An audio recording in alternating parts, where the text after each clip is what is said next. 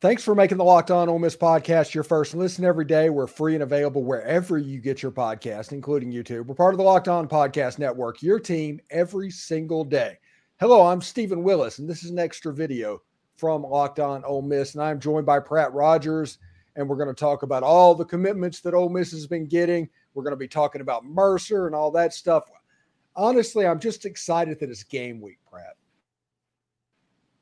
Steven, my man, me too. I mean, when you say all the commitments, I mean, we're really not missing out right now. It's exciting. Fall is in the air, football's in the air, a lot of anticipation, and kind of just a great week as a whole. Yeah, honestly, it's a really great week. It all started with the addition of five-star Kamarion Franklin, who Ole Miss absolutely needed that. We interviewed Brian Smith from there. It's like, that's a player that Lane Kiffin has to get.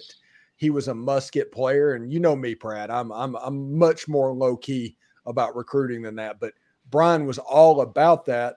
And then you get into Real White, who's basically a wide receiver that was made in a lab to run the Lane Kiffin spread offense from the slot position. And then yesterday, Trevor Jackson, who a lot of people are saying is one of the surprise quarterbacks of this year's class. He has a chance to go to the Under Armour All-American game, in my opinion. And he's as high as ninth in the country by ESPN. Wow, I didn't see really that. Yeah, I didn't see he was that high on ESPN. That's awesome. Yeah, that's a testament to him and an eye for talent. That's great. Yeah, and we look at it, ESPN and Under Armour, they're kind of married. You know, they are what they are. That whole thing is being broadcast on ESPN. And Trevor Jackson being from Winter Garden, which those who do not know is a suburb of Orlando where the Under Armour game is.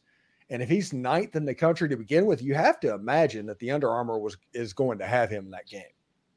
For sure. No, I completely agree.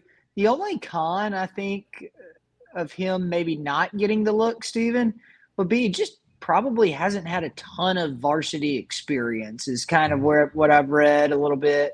I think he had like 17 touchdowns last year, maybe, under double-digit interceptions. I can't remember the exact number, but he hasn't, from my understanding, been the guy like the last 2 to 3 years has kind of been my understanding. I think he's kind of emerging on the scene and growing into his role as a starting quarterback. And I think somebody that Kiffin could absolutely mold into 3-year starter in Ole Miss.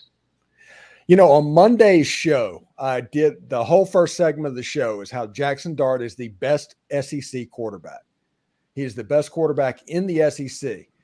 Now, me telling you that, you know nothing about that. What is your first thought there? My thought is, it's a very viable opinion, and it's because one of two things. One, I think he's an extremely talented quarterback, but two, there's really not a whole lot of returning quarterbacks. I mean, you got Will Rogers, who feels as if he's 30 years old, and I'd take Dart over Will Rogers for Mississippi State 10 out of 10 times. And, outside that, there's not a lot of kind of seniority, so to speak, of really high-end QB play in the SEC this year. At least in my opinion, Georgia, Bama, Auburn, they've got some question marks at quarterback, I feel like. And, I think that kind of gives rise to Jackson Dart being able to be in that kind of elite conversation. Yeah, and if you look at it, I'm like, the two top quarterbacks in the SEC, in my opinion, is Devin Leary at Kentucky. Love Devin Leary. Jackson Dart. And then in the next tier is where the Jaden Daniels and the KJ Jeffersons are. I think Carson Beck, if you wanted the other quarterback that had a chance to get that top tier, I think he's the one that has a chance to get up there. But he's in show-me mode, honestly. Yeah, I feel like it's been talked about ad nauseum for, that Saban went after their spring game and didn't feel ultra confident about their quarterback scenario, went and got a transfer to come in after watching the spring game doesn't give you the warm and fuzzies about the quarterback position on your team. So, I mean, I get that. And I feel as if Dart's kind of been there and proving it. And, I think it's a narrative that everybody believes in Oxford that as the season went on, Dart got better and better. We've talked about it on the show. And I think optimism is high for Dart. And there's no reason for somebody to come in and have a negative attitude towards that at all, towards that take at all. So we'll change subjects here for just a second. It's game week. It's Mercer week. There's actually going to be an Ole Miss football game played within the next 5 days in Oxford. And what do you know about the Mercer Bears? Very little. I did watch a few of the highlights from the Northern Alabama game. And the first thing that kind of stood out to me, Steve, first off, before we even dive into any of this, if we don't win 45-0 or something close to that, it's a problem. But being the college football addicts that we are, I did kind of look a little bit into some of the Mercer highlights. And, it's hard to gauge how fast a team is when they're playing another team of equal slowness in North Alabama. But one thing I did kind of notice is I felt like Mercer had trouble on defense kind of protecting the edge, and North Alabama was able to kind of run like almost like a long toss and kind of break the edge and to house it, something like that. So I expect Judkins to have a day. I watched their running back have a touchdown. His named Micah Bell. And I saw their punt returner have a really good, I think his name was Dervin Harper or Devron Harper. But I watched him kind of take that opening kickoff back 50 yards or so. Awesome spin move, kind of juked one guy. So, what is that? What does that tell you, though, Steven? I mean, what does that tell you if he's faster than everybody else on the field? Does that mean he's slower than everybody else on our team? I mean, I guess that's kind of the question that is hard to determine from watching the game on TV. When it comes from skill players, I don't know if you can play that because there's a ton of 4-5 football players. It isn't the fact that you're 4-5 that makes you fast when it comes to college football. It's other things. I think Devron Harper, the return man, he is the NFL prospect on their roster. Phil Steele rated him as the top FCS punt returner out there for the NFL draft. He's a good player. Their offense it struggled against North Alabama. I saw that too. And there's nothing impressive from that, I didn't think. Yeah, and North Alabama was not good last year. I mean, they changed coaches and all this. And now I'm not an aficionado of North Alabama football. I'm just not. I'm just going off what they said on the broadcast, but they changed coaches. They changed systems. They changed a whole bunch of stuff. And at the end of the day, it was a 17-7 win by Mercer. Mercer is ranked in the FCS poll. I think you come out of that game and you're like, how are they ranked even 22nd? I honestly expected more out of Mercer, if that sounds weird. I felt the exact same way. I expected him, not to light it up against Northern Alabama, but, hang 28, 31, something like that, and win by 2 or 3 touchdowns. I don't know, something like that. I was just expecting more oomph, for lack of a better term, and, man, I did not feel that. So I just hope we don't come out flat on Saturday. Don't think we will. I think we're going to be hyped up and, like I said, hopefully win by 100. But they're literally nothing scared me about this team, which is a terrible, knock on wood, terrible thing to say. But, I didn't have any qualms about playing Mercer on Saturday at all.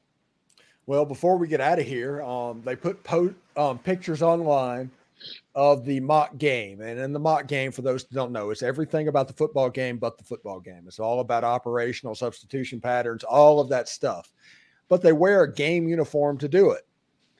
The news and the reason I'm telling you that is Cedric Johnson is still wearing number 2 and has the patch on his jersey of the 38. So he is not going to be wearing Yeah, he's not going to be wearing the 38 this year. It'll be just the 38 patch. So does that mean that they like retired the jersey in itself? It's the only way you can wear that jersey is if you get selected to wear it, but it's your choice at that point to actually wear the number. Wow. So Okay. I always thought it was kind of once you get selected for the number that it was the honor of getting to wear the number 38, and that came with you physically wearing the jersey. I don't think I actually knew that it didn't entail that you were kind of quote unquote required to wear the jersey, to be honest. it kind of goes back and forth. For instance, like when Billy Brewer and Tommy Tuberville was the coach and did that, whenever you won the award, you got selected, you changed your number to number 38. Yep. That's kind of what I always thought. Yeah. But once Ed Orgeron was at Ole Miss, and this was when I was there, like Patrick Willis won the Chucky Mullins Award. But Patrick Willis never wore anything but 49. He had the 38 patch on his jersey. So Ed Orgeron and Lane Kiffin, they're the ones with the patch and had that idea, and everybody else was been all jersey and all in. Wow. Okay. Wow. I never knew that. And I swear I thought some games we just had like the forgive my ignorance on it, but I thought we had like a Chucky Mullins dedicated game sometimes where everybody would wear like a little patch or something of 38. Am I completely making that up? I feel like that happened when I was in college. Yeah, it happened one time against Vanderbilt. It was the 20th or 30th anniversary. It was in maybe that's what it was. It was in 2014 is when it was. It was the 25th anniversary of the Chucky Mullins injury, and it was against Vanderbilt. And the whole thing was they came out in warm-ups, and they all wore 38 on their helmets. Maybe that's what it was. And then whenever they went into the locker room and came back out, they were wearing the powder blue helmets. And that was when they got debuted. Okay. All right. Okay. This is starting to make a little more sense now. Yeah. Well, that's interesting. Maybe you were in the college haze of going to a football game. That is probably a very fair assessment. If my mom's listening, maybe not. But anyway, yeah, well, that's fair. All right. So Mercer's coming in this weekend. Give me a prediction of the game. Tell me what to expect. I do think we win by. I mean, I don't know I don't even think there's a spread on the game. It'll be a no-line game. I mean, I'd guess we win by 42. I expect the score to be maybe seriously 52-10, something like that. Maybe 52-17, somewhere in there. And, I think the big thing you look for in that game is how do you utilize Spencer Sanders? I mean, I don't foresee him getting first snap. I don't foresee him having a ton of meaningful time. But how do you utilize Sanders? That's going to be a big question mark for me. How do you utilize Trigg? Big question mark. So those are kind of things I think you get to feel out first game of the season. So if it's 35-0 at halftime, who goes in at quarterback after dark? I have no clue. I have truly no clue. I mean, I know if it was me, I would put in probably Walker Howard, honestly, and go from there. But I don't make those decisions. I'd have packages for Sanders throughout the entire second half of that game if it's 35-0. From the third quarter on, I'd probably rotate him in and out with Howard. But, I mean, I doubt you're going to be throwing the ball a whole lot in the second half anyway if you're up 35-0. So I mean, maybe it's a futile effort. I don't know. Yeah, I want to see Austin Simmons too.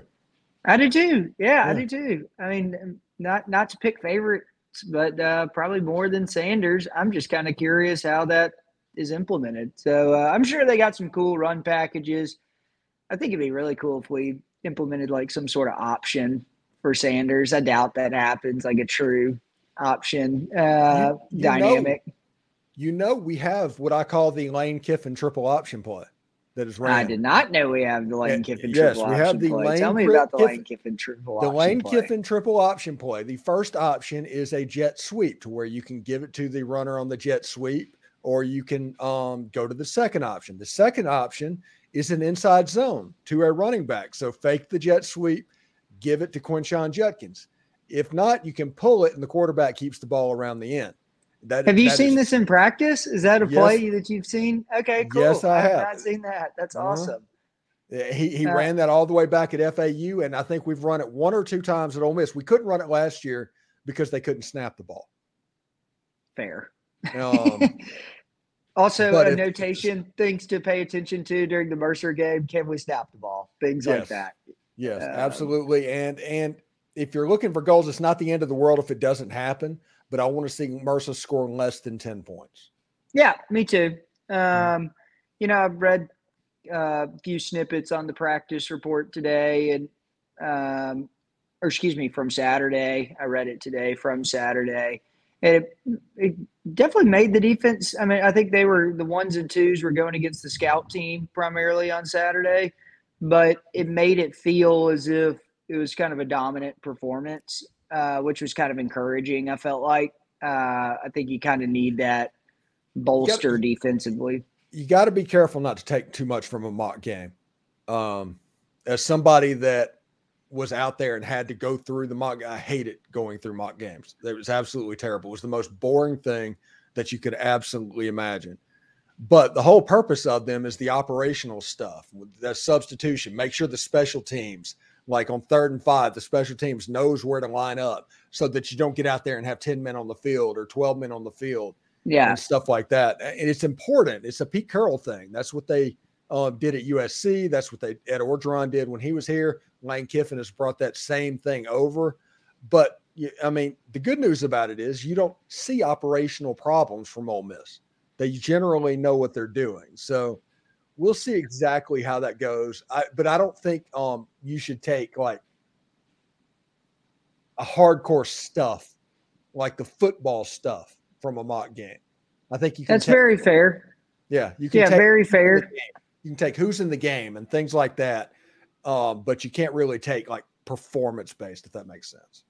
No, I completely see that side of it. It's just I think everybody craves so much for we're so close that everybody is just trying to pick up every nugget about how this team could be this year, and that's what we all live and breathe, Yeah.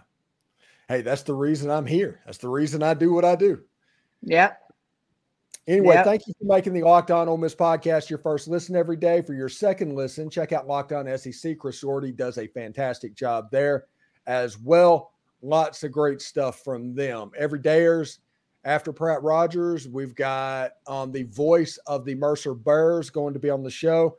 We've got Tom Vanderford, and we've got a pre- and post-game show Saturday as well that we are going to live stream. So tune in for that. This is the last week of open enrollment to sign up for the Discord server. Understand, handle that as well. If you have any questions about that, if it's expired, hit me up with a DM, and I will let you in as well. So for Pratt Rogers, I'm Stephen Willis. We'll see you next time. Hotty toddy. See you, man. Later on.